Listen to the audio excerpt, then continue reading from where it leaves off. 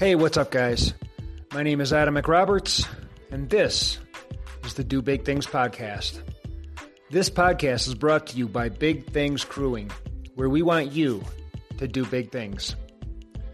We offer support for your ultramarathon in the way of crewing or pacing. We also offer personalized coaching and comprehensive training plans. We can help you get to the start of your big things, or we can help you get to the finish. So basically, we can coach you up, or we can crew you in. Whatever your big things are, we want to help. Hey, have you guys heard of rhodiola? People in Russia and Scandinavian countries have used it to treat anxiety, fatigue, and depression for centuries. Rhodiola is an herb that grows in the cold, mountainous regions of Europe and Asia. I've been using it for the last few weeks, and I feel great. I take these little ultra focus and energy pack vitamins, and it gives me more energy and stamina to do my thing. I have a lot going on, as I'm sure you guys do as well, and I don't always feel like getting that run in after my work for the day is done. So I've been taking this little pack of vitamins at around 2 in the afternoon, and now I always have enough energy to get my workout, my run, plus everything else I need to do for the day done. Here are 7 science-based health benefits of rhodiola. It can decrease stress, can fight fatigue, it can reduce symptoms of depression, it improves brain function, it improves exercise performance, it helps to control diabetes, and it also has anti-cancer properties. If you guys need anything in the way of supplements, send me an email. I can get you set straight. I take pretty much everything, but rhodiola is the newest one in my regiment, and it's been blowing my mind. Hit me up at big-things-crewing.com. My guest today just broke the supported FKT on the Collegiate Peaks Loop. For the uninitiated, that is a 160-plus mile loop around the Collegiate Peaks in Colorado, with 33,000 vertical feet of gain and descent along the way. She's only 22 years old, but she's already finding her way in the world of ultramarathons and FKTs. I really had a blast chatting with her, and like me, she's originally from Wisconsin, so that was just bonus points as far as I'm concerned. I can't wait to share with you her story, so put your hands together for Annie Hughes. She is coming up right after this.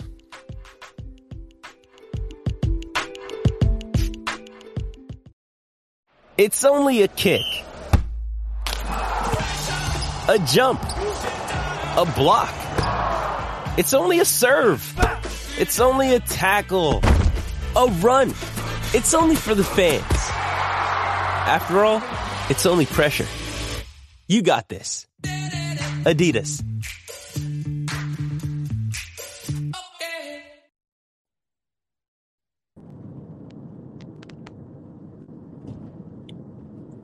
Hey, Annie. Hi, Adam. Hey, how are you? Good. How are you? I'm doing good. Good. Thank you for having me on your podcast. Oh my gosh, I'm so excited. I can't wait to hear all about your big journey. Have you had time to recover? I have. Yeah, it's actually been really nice and fast recovery. Yeah, I've been grateful. Good. It's good to hear. Yeah. Did you do this last weekend? I did. Yeah, this past weekend. Okay. Yeah, Awesome. so I started on Friday, September 18th at 4:30 a.m. and then I finished around 6 p.m. on Sunday. Okay. So like just over 60 hours, 61 hours and some change, right? Mm-hmm, yeah. Wow. Yeah. Wow.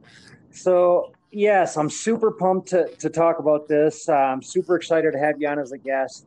But if you wouldn't mind, just like please explain to people who are unfamiliar, what is the Collegiate Peaks Loop?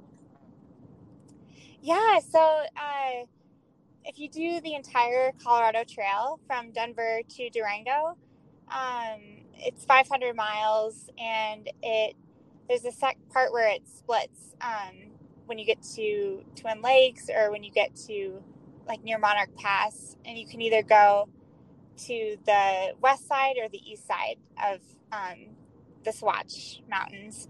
Mhm. And the original Colorado Trail stayed on the east side, and then the Continental Divide Trail is the one that goes to the west. And so they ended up making that into the Colorado Trail as well, that west side, so that you could have an option if you'd like to go on the east or west side. And so then it became a thing to make it into a loop, so you could do, both. And Okay. forms the loop. Is that why it was made? Was it just like another option for people who were through hiking the Colorado Trail? Yeah, exactly. Okay. And when did you first hear about this as being a loop to do in one big adventure?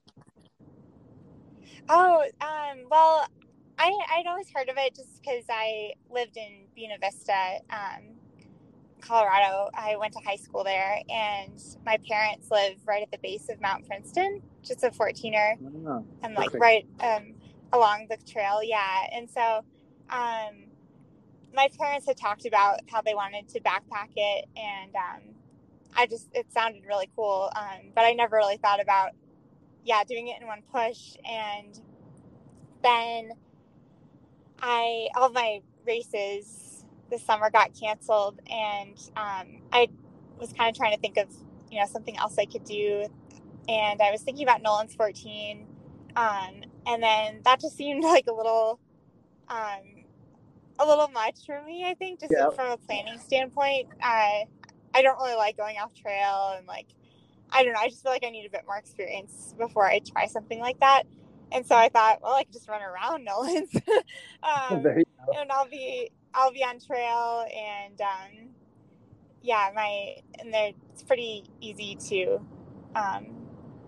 meet people throughout the course. There's just a lot of information on the trail, and it's just really well marked because the Colorado Trail is very well established. So and then I thought it would be kind of cool. FKT, and then I also knew someone who was going to do the unsupported, going for the unsupported FKT, and she ended up getting it.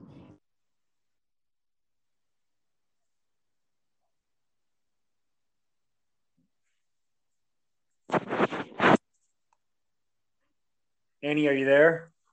I think I may have lost you.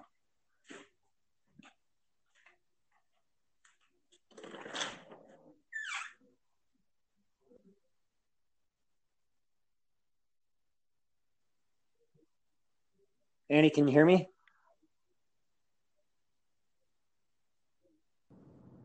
Okay. I think I lost you there for a minute. No, that's okay. I'm so sorry. Did it? No. It's okay. Oh, I'm so sorry. So just back up if you don't mind, like 30 seconds. Okay. Yeah. Oh yeah. So I looked up the FKT for the loop, and I had a friend who was going to go for the unsupported FKT, and she ended up getting it earlier this month. She started on, I think she got it on September 1st. And so, it inspired me to go for the Remind me who that was? FKT. Oh, yes. Okay. Oh, that's Olga King? Cool. Yeah. Yeah. And she's just incredible. Like, she helped me with some of the planning, and she's really very experienced. She's a badass for sure. She's been around for a while. Just a big influence. Yeah, she has. So you grew up down in, and I'm sorry, you called it Buena Vista, right? Okay, I always get that mixed up. I always call it Buena Vista, probably like most of the tourists. But so you actually grew up there? Oh no! So I actually grew up in Wisconsin, and then I'm from Wisconsin too. Yeah, where'd you grow up? Yeah. Oh, no really? way. Me too. Southern Wisconsin. So I was right in between. Really? Oh yes. Okay, I've been through there. I was through there on my bike a couple times. I grew up in Janesville. Yep. Oh really? Okay. Oh, okay. Wow, small world. Exactly. Very cool. Okay. Oh, that's funny. So your family moved out to Colorado at some point? Yes, my parents wanted to retire in Buena Vista. And then I knew I wanted to go to college out here. And so I asked them if we could move for my senior year so that I could have established residency and then have in-state tuition. So it worked out that we were able to move for my senior year to Buena Vista. So yeah, I've lived there. Okay. I lived there for a year. And you live in Leadville now, there. Right? Oh, wow. Okay. So you're just living the ultra runner dream right there. You're living in like the prime spot. That's it right there. I am. It really is. Yeah. It's been so awesome. I originally went to Adams State University in Alamosa for 2 years, and I ran cross country and track there. And then I actually quit the team to pursue ultra running and trail running, and moved up to Leadville, and I'm finishing my degree at Colorado Mountain College there. So, yeah. So it's been cool to live up in Leadville, and yeah, I feel like it's helped me really able to take off with. I bet. So have you always been a runner? I have. Yeah, it's the only sport I've ever done. Yeah, and I was just never athletic in terms of any sport that involves a ball. So I just thought that I wasn't good at anything. And then in gym class, we had to run the mile fitness test, and I ended up beating all the boys. And so that was kind of the first time I was like, oh, wow, I'm actually good at something athletic. And then my dad had me sign up for track, and yeah, then I've just been doing it ever since. And that Are your parents runners? So. Or athletic? My mom is like very active, and she's always been like very adamant about getting outside and getting fresh air every day and all that. But yeah, she's not like a hardcore athlete or anything. She just likes to do it to enjoy being outside and staying active and healthy. And my dad was a really good cyclist. He's really into like road biking for a while, so but he was never a runner. You're the first. No you're one in my breaking family new ground. is a runner, actually. Good for you. Yeah. Where did the inspiration come from to take this from, cross country into ultra running? Yeah, I always knew I wanted to be an ultra runner. Like I just always felt like I could run forever. I just loved like the long runs, and that was always my favorite. My favorite workout, in cross country and track.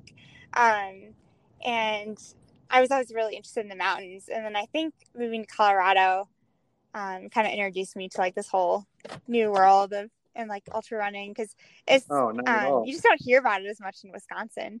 So it was cool to be like in this new culture, and like the appeal of ultra running is just so much greater because you're in the mountains and like you want to explore these beautiful places. So I think, and then I was just getting really burned out of running cross country and track, and I just felt like I needed a change because I was starting to not really love running anymore. And I kind of thought that I would like never race again. And a couple of friends recommended this one race in Moab. And I wasn't too sure about it. I just thought once I quit the team, I was just going to run trails and mountains and like not compete or anything. And I ended up really enjoying the race. So I signed up for a 50 miler, and then it just kind of snowballed up to 100 miles. Way it goes, right? This, so 160 miles. So did you have the opportunity to run any races in Wisconsin, or did you race when you moved to Colorado? Oh, I didn't start doing any ultra races until I moved out to Colorado. So I just did cross country and track, and I know some people start young, so I had to ask. I mean, you hear of like 15, 16-year-old ultra runners out there, doing these big races at a young age. And how old are you again? Like 22 years old? Yeah, that's so cool. Okay, so you're still young, I'm 22, and you still are you have a long ways to go. You have, you know, a lot of people in this sport, so that's pretty awesome. Yeah. So, yeah, for sure. So, Yeah, I'm was really Red excited. Hot your first ultra? It was, yeah. Yeah, a couple of my friends told me that race was really fun and that they were going to do it. And so I was like, okay, you know, all my friends are doing it and, you know, I'll just have fun. Like, I really want to go to Moab. I'd never been, so I thought that would be a good excuse to go. And then neither of my friends ended up doing it, so I just went through it by myself and did this race and ended up just having, like, the best time. It was just met so many cool people, and it wasn't the intense atmosphere that you have in cross country and track. I really liked that. And then you get to explore a new place, and I loved like just running that longer distance. It was really fun, new challenge. So yeah, I wanted to see if I could go a bit further. So then I started doing 50 milers. So I want to going back just a minute to your cross country and track days. You said that you felt burnt out. Like, what did that burnout come from? Was it overtraining? Was it, you know, I know a lot of young women get stressed out because they're focusing on their diets. Where did that burnout come from? I think it came from, well, I kind of discovered the mountains. So my freshman year of college, I was very, very like,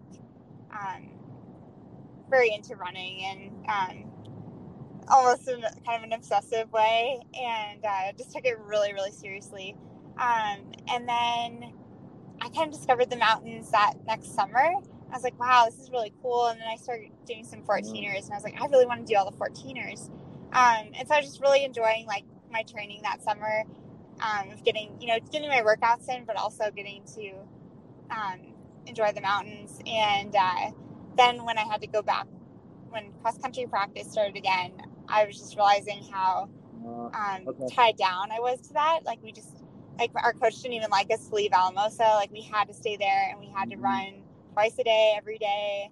And it was just so repetitive. And I was just like, there's so many other cool things I could be doing, like, and seeing than just doing this every day. You know, it just wasn't fun to me anymore. And so, I was just getting really burned out, and I started to like dread going to practice. And when we had our NCAA day, I would like kind of sneak up to the mountains. We're not like supposed to, and it just got to the point where it just like wasn't fair, you know, to my coach, and it wasn't fair to me that I was, you know, not fully in it. So I decided to that makes sense.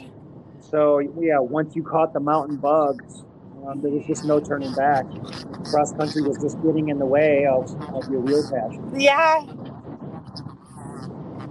Got it. Yeah, okay. Exactly. And so going back to the Collegiate Peaks Loop, which direction did you go? You did the west side first. Oh, I did the west side. That's the more difficult side, right? Yeah. Yeah. Exactly. Yeah. And I was also unfamiliar with that side. I've done a lot of the Colorado Trail just, you know, from living in Buena Vista and like Leadville. Okay. I'm very familiar with that east side. But the west, I had not explored that before. So I wanted to do that first. Mm-hmm.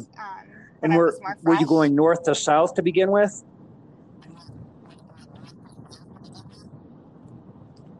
Yes, I was. Twin Lakes. I started okay, got it. Ended cool. in Twin Lakes. Very cool. Wow, it just sounds like a cool adventure. Like, what were some of the highs and some of the lows out there? I'm sure you had plenty of both. Tell me about some of the good experiences, some of your favorite moments, and then some of your lowest and worst moments. Yeah, I think that's one of the really like cool things about ultra running is you can go, especially in 100 plus mile distances, you can go from feeling just terrible, just the worst, to also to feeling, you know, pretty good again.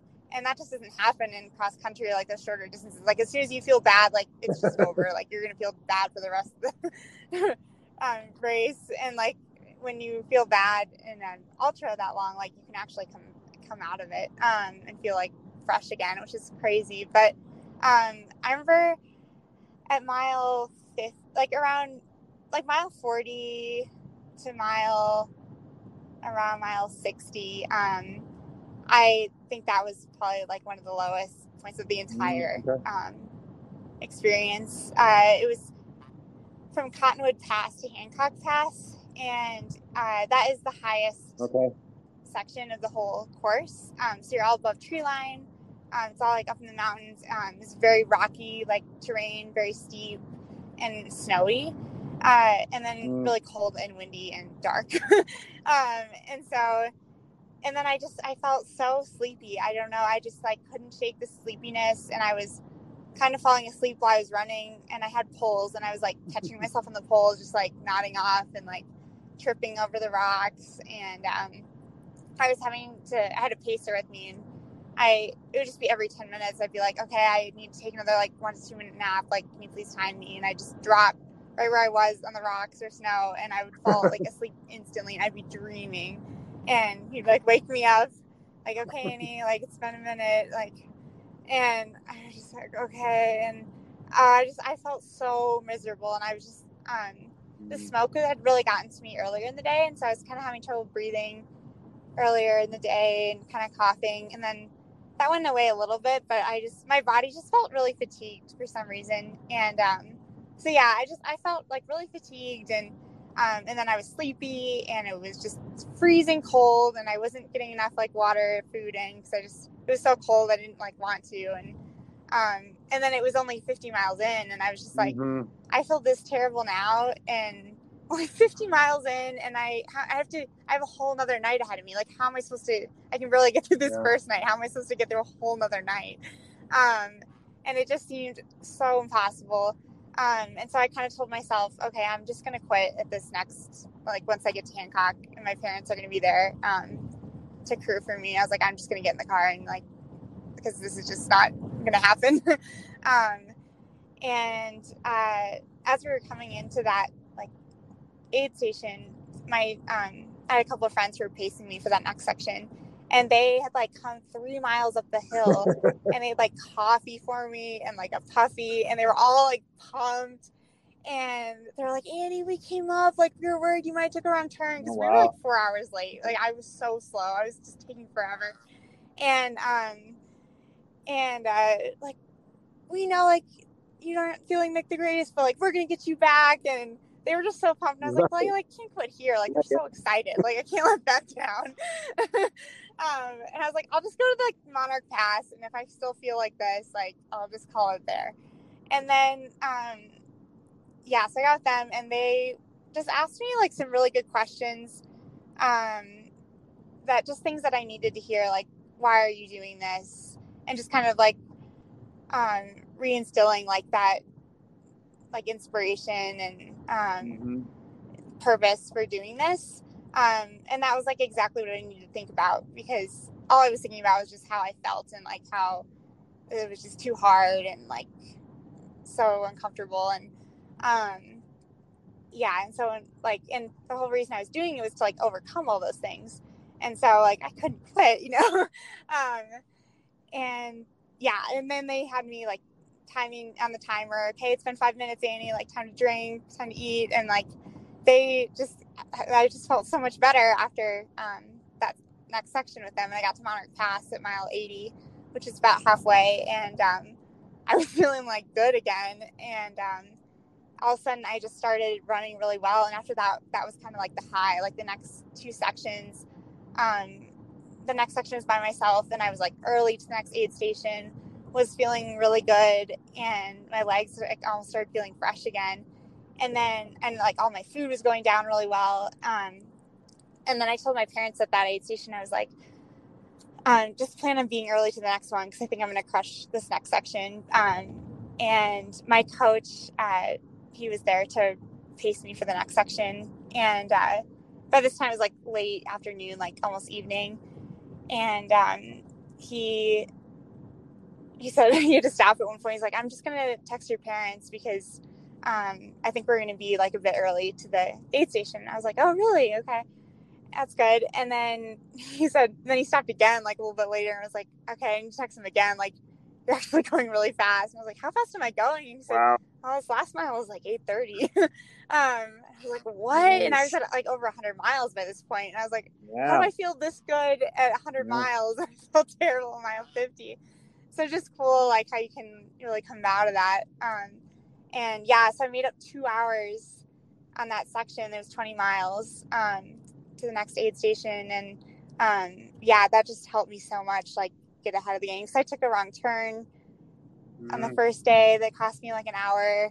And then I just was really slow in that one section. So I really needed to make up some time. So I'm glad that I was feeling good. And then that it was like, I was feeling good on a really runnable section to be able to make up that time. You were on the Colorado Trail at that point, right? Yeah. And it was just a pretty mellow section, like a lot of like downhill and like nice buttery trail, like not so super rocky or anything. So I could. Wow, that's so cool. Pretty fast. So there's a lot to unpack there because, I mean, that's the cool story right there. You're feeling really low in the beginning. You're thinking about quitting. Your friends talked you into keep going, and then you felt really good at the end. So, gosh, yeah, I mean, that's how I felt this too. It looks like you've done 100 miles before this. Was your experience at Bryce Canyon, did you feel low early in the race and then come back towards the end of the race? Yes. Oh, in my 100 miler? Oh, I would say that I felt really good in the beginning and then I felt terrible at the end. Yeah, I had some stomach issues. I ate some mashed potatoes that were in my drop bag and they went bad. And then my stomach was already on edge, but like after that, it was just over. Like I couldn't stop throwing up for like the whole rest of the race. And yeah. Yeah, I know. That's why I was so worried for this one. I was just like, because I was talking to a lady who was helping me plan this run, and she does like multiple like 200-mile races, and she's running the Moab 240 this year. But she said that the three biggest things, like, are the three main reasons people drop out of 100-milers and 100-plus milers is because like their mental game, their feet, and their gut and like GI system. And so I was like really tried to like make a good plan for like my foot care and just helping, like just planning out my meals so that my stomach wouldn't fall off. Okay, so I'm doing a bad job of keeping this all in order, so I'm kind of going all over the place. What was your training like for this FKT? And were you planning an FKT all along, or were you just going out for a big adventure and we'll see what happens? Yeah, I mean, I'd only done 100-miler before this, and so I was kind of like, I don't know. I think I'm just gonna look at it as a big adventure, and if I get the FKT, great. Like, but I kind of told myself I'm not even gonna think about it until I'm like halfway or like towards the end. I was like, maybe that'll give me like the perfect carrot to dangle, you know, at the end when I'm struggling, and like that'll give me a reason to kind of push harder. And so I prepared for it like I was going for the FKT, but in my head I didn't think about it like that until like halfway, and I was like, okay, I actually am on track to get this FKT, and so I'm gonna like really push for this. What was your training like for this? Did you do anything different, or is your training just get out in the mountains and move every day? Yeah, so originally it was like that. It was more like very unstructured, just kind of going off of how I feel and like exploring in the mountains. And then I was signed up for the Leadville 100, and I just wanted a little bit more direction with my training because I just wanted to see how fast I could do that race. And so I hired a coach, and he's just been so awesome. He is the one who paced me for this run, and yeah, he's just helped bring a little more like focus to my training, and we incorporated some like tempo work once a week, right? Which I probably wouldn't do on my own. Yeah, I love like just doing long, slow stuff, and so yeah, he's kind of helped me see that it's important to do. It's a little bit of speed work, so I was doing a little bit of tempo work once a week, and then I would have 2 days in a row that would be long days, so like one 5 to 6 hour run in the mountains, and then one like 3 or 4 hour run following that. And so I'd have like 2 hard back-to-back days and then day off, and then I'd have 2 more harder back-to-back days, but they wouldn't be quite as long as the first 2. And then yeah, I did one really big 60-mile run like a month before this, and that was kind of my test to see, okay, if I can do this 60 miles and feel good after and go right back into training, like that's a good sign to see if like, yeah, see if 160 will feel good. And I recovered like right away from that 60 miler. Like it didn't feel hard. So it's like, okay, I think I can, Wow. I think I might be able to pull this off. Wow. So, what was your biggest week in terms of mileage leading up to this?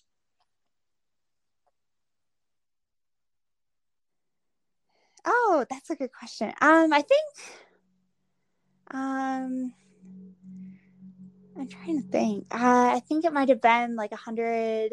Okay, that's a lot. Maybe like 100 miles a week. Okay. Yeah. I was doing like 90 to 100 miles a week for the whole summer. And then I take 2 days off per week. So it's, and then I don't double or anything. So it's just a lot all at once.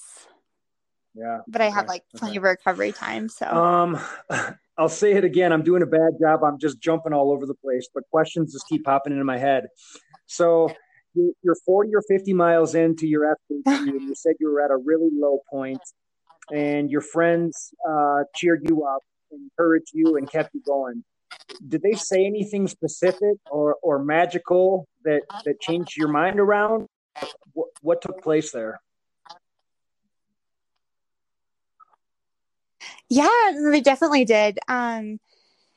They first of all, like just their enthusiasm. It was like so cool to be around people who are just like so energetic, because I was just not.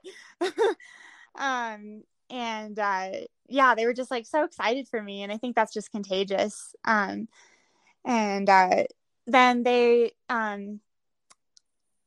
I told them like right when we started, I was like, I'm gonna need to take like a nap soon, like maybe even 5 minutes. I just felt so exhausted. And they said, okay, well, like before you take your nap, we want to ask you a question. I was like, okay.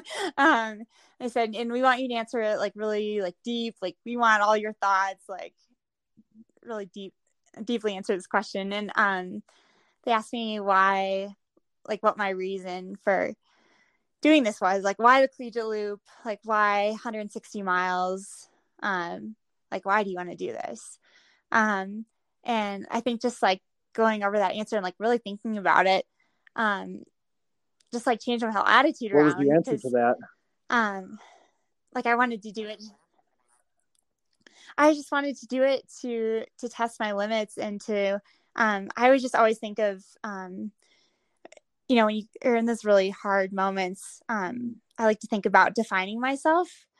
And so like, am I the type of person that gives into just the fatigue and like the pain and all that, or am I the type of person that keeps going despite of that? And I was like, I want to define myself as a person that will like overcome that. And I think that just translates into all aspects of life. And so I'm doing this to like better myself as a person, and doing this to like get to know myself better. And like because when you're just in those really vulnerable situations, like not many people like are willing to put themselves in those situations. Right. And so when you are willing to do that, and you're willing to push through that, you can grow a lot and you can learn a lot about yourself. And I think that's one of the things that's really inspiring to me about it. So yeah, just kind of going over my reasons, and then I also like brought up like all the people who are involved. Like, I think that's one of the cool things. Like, I think it's really cool to go unsupported, and that's like an amazing adventure. But I think there's something to be said about going supported too, and just sharing the experience with, like, I had all these people involved, and like, you know, my friends who were pacing me right then to come all the way from Durango, and like, I just didn't want to let them down, you know, like they're all doing this for me. It just shows like how much they all care about me, and it's just almost like show my gratitude, like to push through those tough moments, like my gratitude for them helping me with this. So yeah, and just like reaffirming all my reasons for doing it in the first place helped me like just feel more energized. And I didn't even end up taking that nap that I was talking about like 10 minutes ago. So you came into that aid station, and did you sit down, and then your crew just kind of helped you reload your pack, and you ate, and then you just got up and took off again?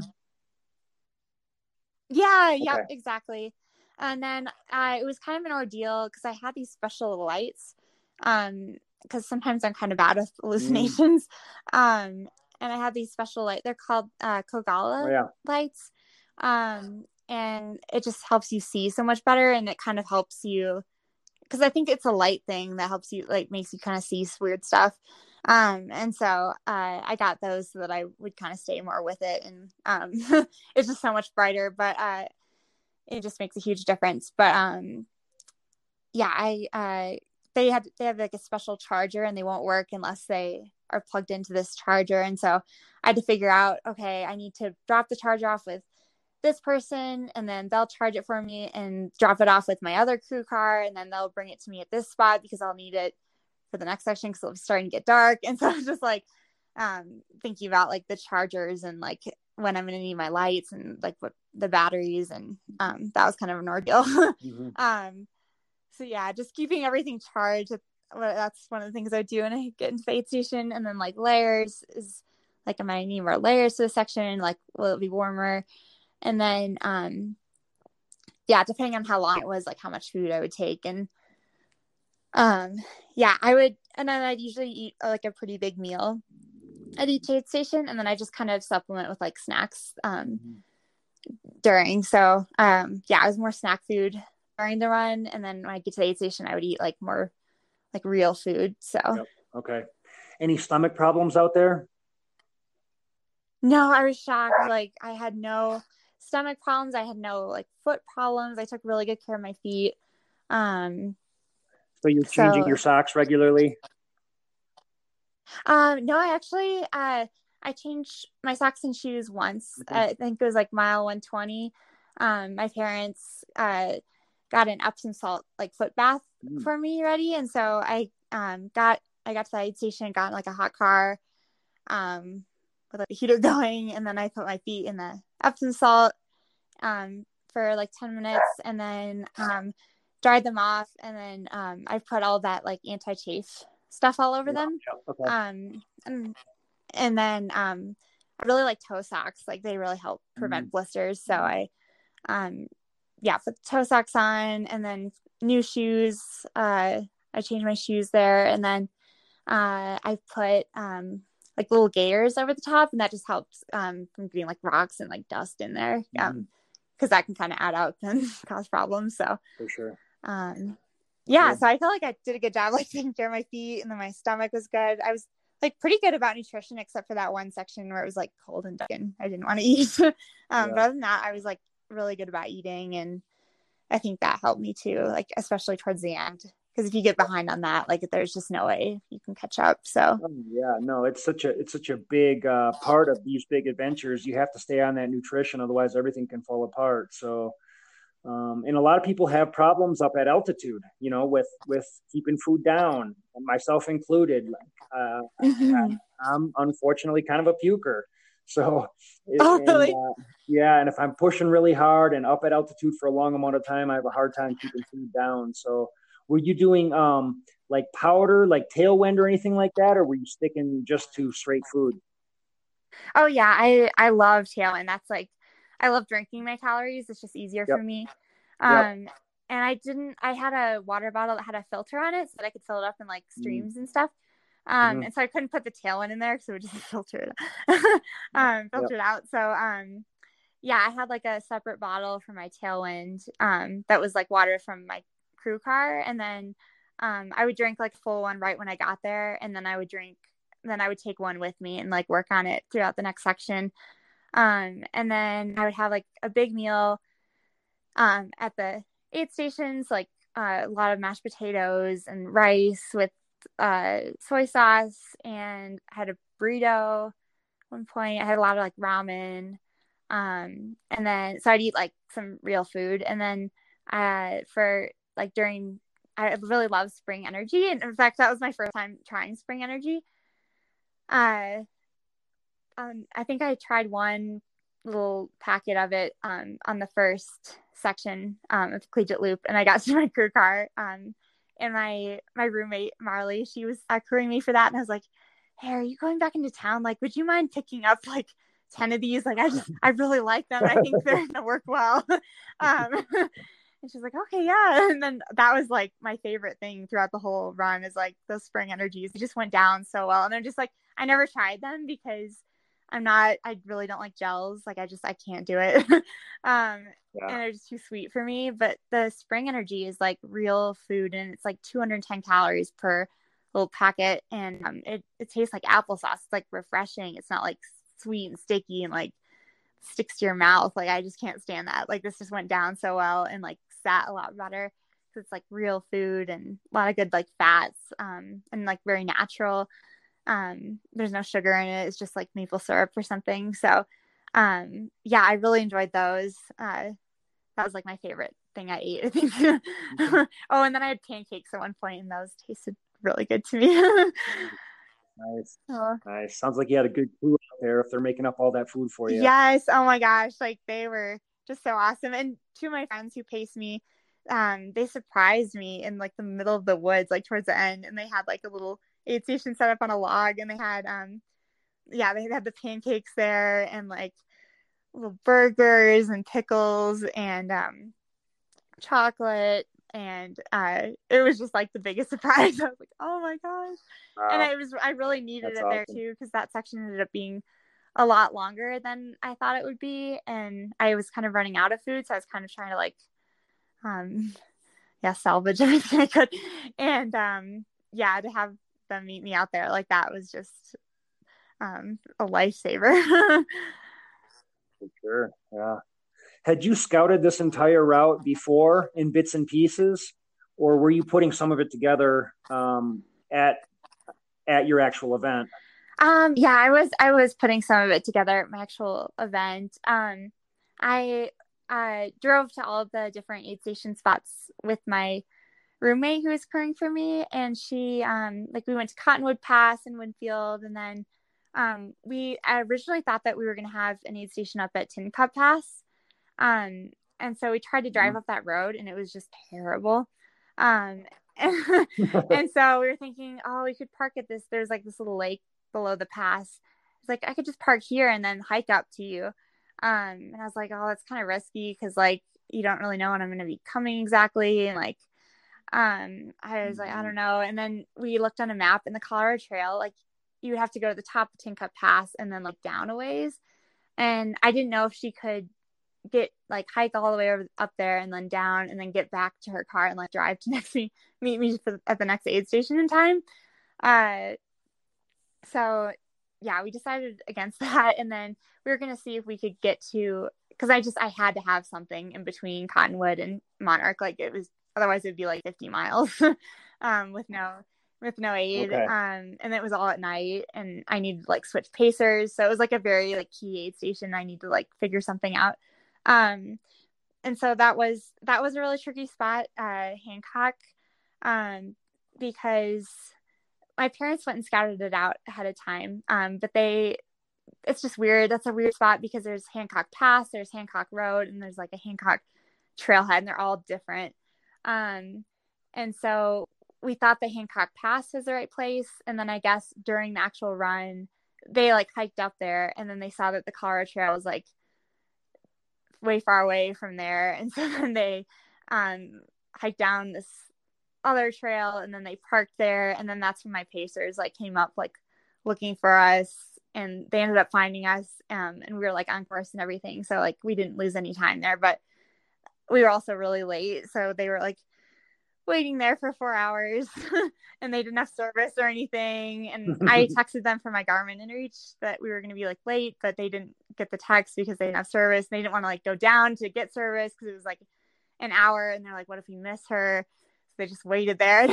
So those were kind of the things that was like the one spot that was really like tough to orchestrate in terms of pacers and like meeting, and but it all worked out. And then yeah, everything else like went really smoothly though. Like after that it was smooth sailing. So that was like the only tough spot to meet and organize. But Yep. Did you have pacers? No, so I did the first 40 miles without a pacer, and then I had my first pacer from Cottonwood Pass to Hancock, which is pretty much all at night. And then that was like that really tough section where I was falling asleep, and then the section from Hancock to Monarch Pass was like in the very early morning, and then that's when I had my two friends who were like really pumping me up. And then the next section I did alone. It was only 13 miles. And then I had a pacer at the next section, my coach, Alex. Yeah, he ran with me from the Highway 50 trailhead to Chalk Creek, which is 20 miles. And that's all on the east side of the loop. And then, I had another pacer after that. My pacer, my friend Piper, met me at Chalk Creek to Silver Creek. And then I was on my own for a bit. And then actually one of my friends was out for a run, and he kind of thought that I would be in that area at the time, around that time. And so he met me and ran with me part of the way to the like aid station, which was like, I don't know if I would have finished if he hadn't met me there, because it just ended up being a lot longer than I thought. And then I would just towards the end, I was just started to become like way more out of it than I thought. So yeah. So I was like really glad that he was with me, because I started getting really disoriented, and I was like, I don't think this is the right way. And then I was like kind of starting to cry about it, because I was just getting like flustered, like what if this isn't right, and like this is way longer than I thought. And he's like, no, Annie, like this is the right way. And it was just like really nice to have someone that like kind of just like telling me we're going the right way and like calming me down, because yeah, I was kind of like a bit of a scare there, because I had scouted out that one part and it just wasn't looking familiar, and just after not sleeping for 2 days, just get kind of whacked. For sure. And you mentioned hallucinations a while back. So I'm assuming that you're referring to Bryce Canyon. You must have had some hallucinations. And then did you have any out here at the in Bryce Canyon, it wasn't like too bad during the night, but in the daytime, like the next morning, I kept seeing like these houses in the middle of the woods, and I was like, wow, I can't believe I didn't notice these like on the way out, because it was like an out and back. And then I saw like a big tour bus on the side of this mountain, and I was like, that is real. Like I told my pacer, I was like, I'm not seeing like that is like legit thing, like tour bus. No. And then you get closer and it would just be, some fallen trees or something. Right. I think the weirdest thing I saw on the Collegiate Loop was I didn't really see anything the first night, but the second night I saw it was just a like yellowish like tree, like I think it was like a little bush kind of growing out of the ground, but it looked like a Power Ranger, but just like the top of the like just the shoulders and up, and it was like yellow and it was like glowing, and it looked like the head of a Power Ranger. I was like, whoa. And then we got closer and I was like, oh, never mind. um, and then I think like this was just the weirdest thing I saw, but it was like the last really big climb, and I was on my own at this point, and it was like mile one, like I was almost at 150 miles, and I'm going up, and it just looked like I wasn't getting anywhere like on this climb, and I just couldn't even see the top, and I was like, oh my gosh, and I was deep in the woods, and I look up in the woods and I see all these cows, and I was like, oh my gosh, where did these cows come from? Like, there aren't any farms around here. And I was just like, how did the person like let the farmer let their cows get all the way up on this mountain? And I was just like, I don't know if it's okay to cross, like, or like go on the trail by all these cows. Like, there's so many of them. And then I like saw the shepherd lady, and I remember she was like wearing like purple, and she was just like staring at me. I was like, that's really weird. Like, maybe she doesn't like that I'm like, hiking her over here. Like, I don't know. And then I got closer, and it was just a bunch of like white, like fallen trees, and then they had like black like spots and like branches. And so when I got really close, I realized like, oh, it's just like trees, and I don't know where the shepherd came from, like the farmer person. But yeah, it was pretty weird. Yeah. Isn't that weird where your mind goes out there, and just the hallucination? Just so weird. I've had the same thing, and yeah, it's just so bizarre. It's like your mind is going crazy. I mean, do you think it was from lack of sleep, or what do you think that's from? I don't know. I mean, I think you're so exhausted, and you're just not like quite all there, I think, at that point. But yeah, I don't know. I think like also I was wearing contacts the same pair of contacts the entire time. Okay. I just didn't want to bother like take them out. So I don't know, maybe my eyes were just, because they were just like really red and like kind of irritated towards the end. So I don't know if like that was kind of contributing to it. But yeah, I think just at night too, like just the weird lighting and like, it just kind of distorts things a little bit, and like then your imagination just kind of takes over, and then you end up like seeing weird things. But they're not real or anything. Like I did think the cows were real, but I knew that Power Ranger thing wasn't real. It's just like, well, that's like weird looking, but I know it's not real,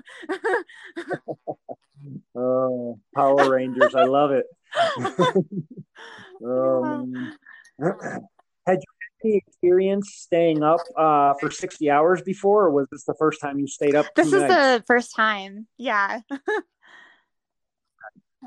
How did you handle it? Do you feel like you did okay? I mean, I felt totally awake the second night. Like the first night was really hard for me, but I think then I might have my body just kind of got in this mode, like, okay, we're doing this thing, and like it's okay. But I think at first my body was like, what are you doing? And then it just kind of became almost like normalized. So. Were you taking any caffeine supplements or anything like that? I was, yeah. And I didn't have any caffeine for 2 weeks before this. So I really wanted to like have it work well. Nice. Yep. Drop your tolerance down low, and then it's like rocket fuel once you do take it. So I had some coffee. I had some coffee the next morning after the first day, and then I had some Tailwind that had caffeine in it, and then I had get them at Whole Foods. They're like these little like energy kind of shots. I forgot what they're. Yeah, it's just like a little like. I think it's the same as like a couple cups of coffee or something, but it just gives you like a little caffeine boost. So I took like a shot of that, and and then the coffee, and then Tailwind with caffeine in it. So I think that probably helped a lot too. Yeah, for sure. I'm curious, who are some of the people you look up to in running or in life in general? Who are some people that you really look up to that inspire you? Well, it's actually really funny because Courtney Dauwalter is like one of my biggest inspirations of all time, and she was out there on the course like when I was doing this run. She was supporting his name is Paul, and he was going for the men's FKT, and he supported her for her Colorado Trail FKT attempt, and so she was out there supporting him and like crewing and pacing for him.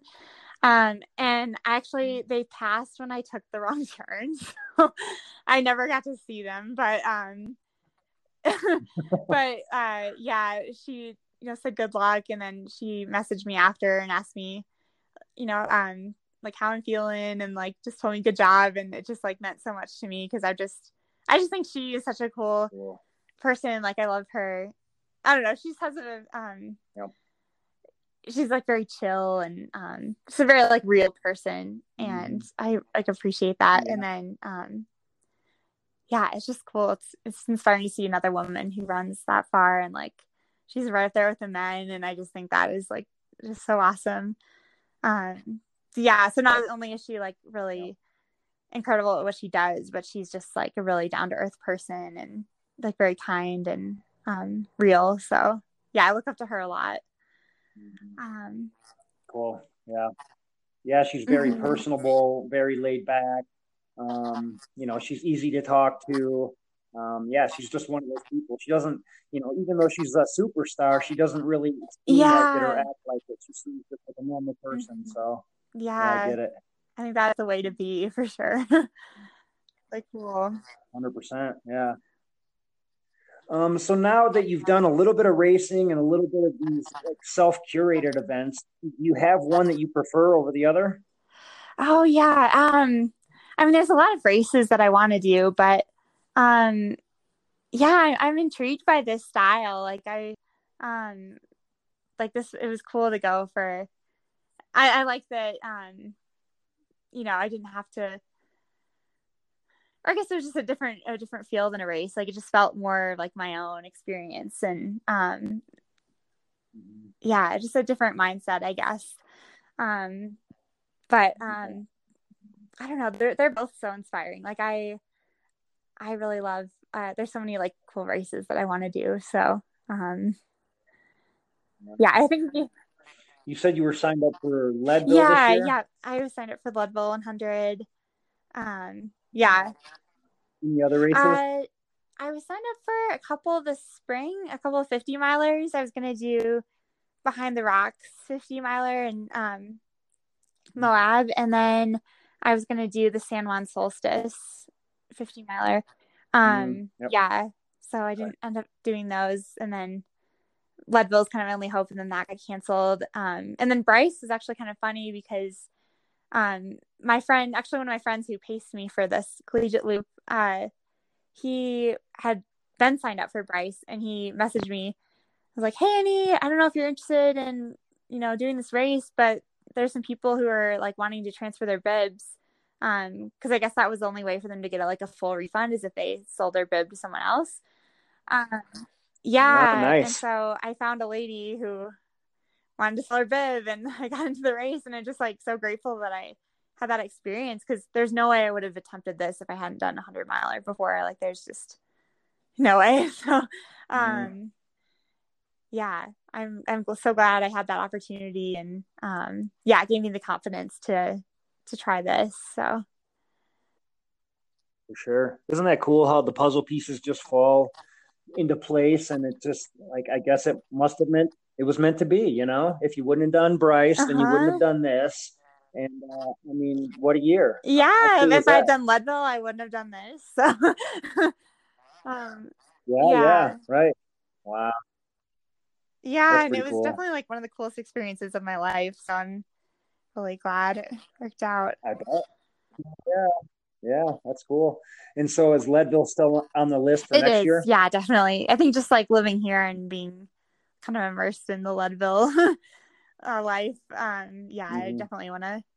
It's I feel like really passionate about that race just since I live here, and it's special to me. So yeah, no, me too. It's my favorite. It's my favorite race. Really? It's my favorite 100. I know a lot of people. Yes, I love it. I know a lot of people kind of give it a hard time because there's the big road section both directions, and it's such a big race. There's so many people there, but Leadville will always have a special place in my heart. It's one of my favorite races. I've done it a couple times, And I mean, I just love it. Like the night before the race, when you're in the gym and everyone's chanting, "I commit, I will not quit." Like just thinking about it gives me goosebumps. Like it's such special memories Oh, for that me. is so So awesome. no, yeah, I'm excited to hear how it goes for you next year. It's one of my faves for Oh, sure. that is so good to hear. Yeah, thank you. I'm excited. Yeah. Oh, yes. What would you tell other like aspiring female ultra runners that may feel like they have something big like this inside of them, but don't exactly know where to start or don't know how to express it? Yeah, I think just be really staying in tune with your body and listening to those messages that it's sending you is just super important because it's um like you almost have to, I don't know, I really try to listen to my body, and like if I feel like I'm doing too much, or if I feel like fatigued, I'm not afraid to like take a day off or like back off a bit. So I think just like really being in tune with your body when you're like upping the mileage like that is super important. And then also just making the training inspiring and fun, like uh go explore in the mountains, like find a race that is like really exciting and inspiring to you, that is gonna make you excited to train. I think just like keeping that enthusiasm and excitement in your training is super important, because it is pretty mundane, and like, going on running for that long every day can be, challenging. So if you have like a good goal, or like a good reason to be doing it, good motive to be doing it is important. And just keeping it fun. Yeah, just keeping it really fun. Mm-hmm. Yeah. So, I mean, I'm just like, you're 22 years old, and I'm sure there's hopefully, going to be some young lady that's listening to this that's like 20 or 21, and she's just wondering if she's able to put something like this together.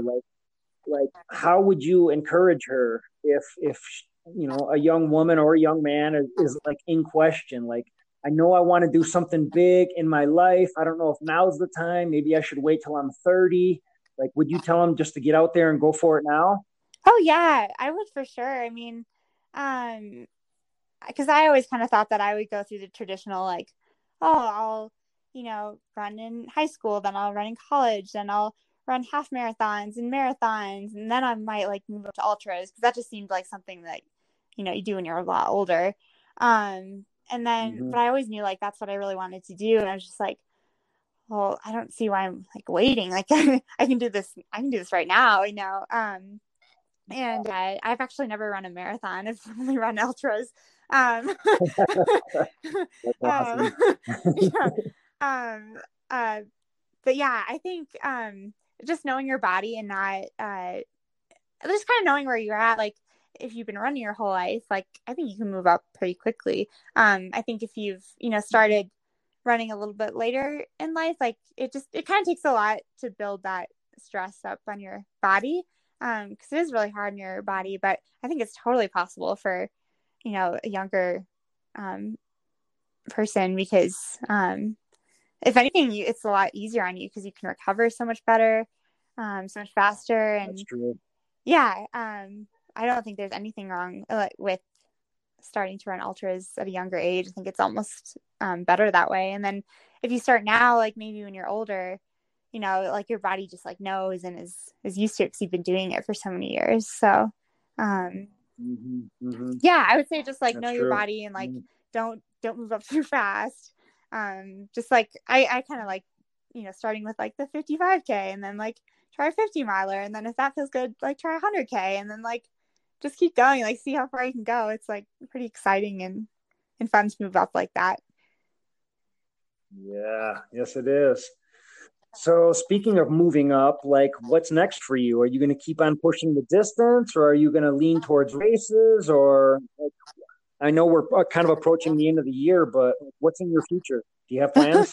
Not for the rest of this year. I think I'm gonna kind of take a little break from running, like a week or two, and then Good. um in the winter it's really difficult to train in Leadville. And so I think I'm gonna focus more on cross country skiing and aqua jogging, do a lot of strength work, and just build it, like just becoming like really strong and like building my body up for like all the stress I'm gonna put on it in the like spring and summer. And then I'll definitely like do some running, of course, some longer runs and everything this winter, but kind of do more cross training because I don't really do a lot of that during the summer. Yeah, so I think that's what it looks like for me the next year. And then the Leadville 100, and I don't know, I'm thinking about maybe I would love to like give Nolan's a try or something like that next year as well.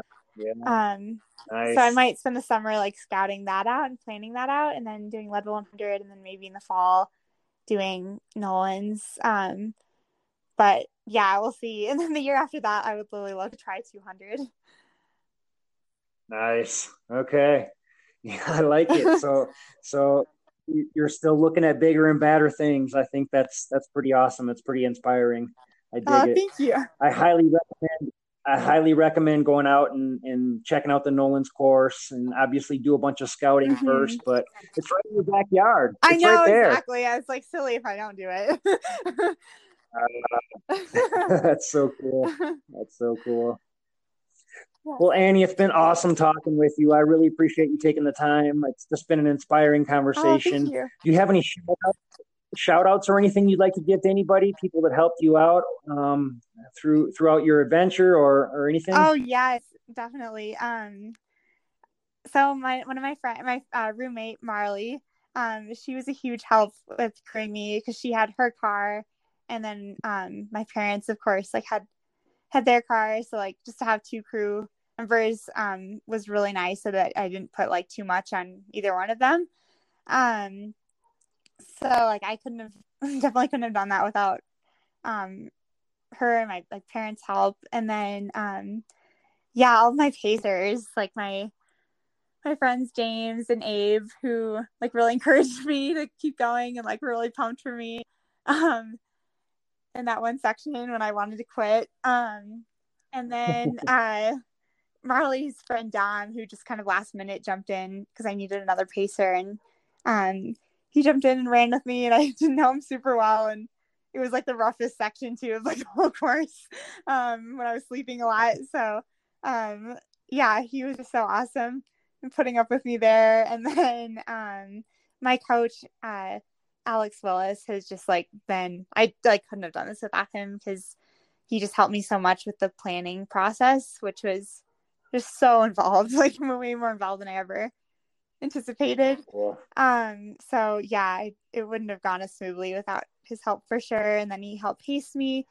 And then my friend Piper, who's on the team with me at Adams State, she paced me for a couple sections, like the one from Chalk Creek to Silver Creek, and then the very last section, 7 miles. And she was just an incredible help as well. And then my friend James, who showed up as a surprise pacer, like helped so much. So I had so many awesome people like helping me along the way, which was like incredible. So I owe it all to them. Yeah, it takes a village, right? It's hard to do this stuff by yourself. It does. Like, I ran this far, but with a little help from my friends and family. Sure. Yeah. And, like I always say, you're probably going to remember, your friends pacing you forever. Like, I look back on some of my races and having my friends come out and fly across the country to come and help me achieve my goals. Like, it meant so much at the time. And now years later, it still means so much. So you'll probably always remember it. So I definitely we can't do stuff without friends. Yeah. Yeah, it's like you can't do it without them. It's just they're so important. So cool. Yeah. So cool.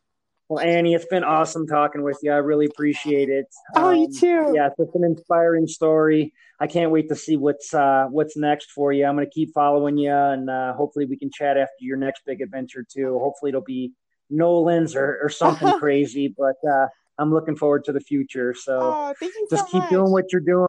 Yes, absolutely. Keep doing what you're doing. Keep inspiring people. Keep doing big things. Oh, thank you. I will. I'll definitely keep listening to your podcast too. I love podcasts. So I'm excited to find a new one to listen to. Good. Well, I'm excited to talk to another Wisconsinite in Colorado. So yeah. So cool. So cool. All right. Well, thanks again, Annie. Have a great day. And I appreciate you. And I'm going to keep an eye on you. And we're expecting big things out of you. No pressure. Thank you so much. Okay. Talk soon. Okay. Sounds good. Bye.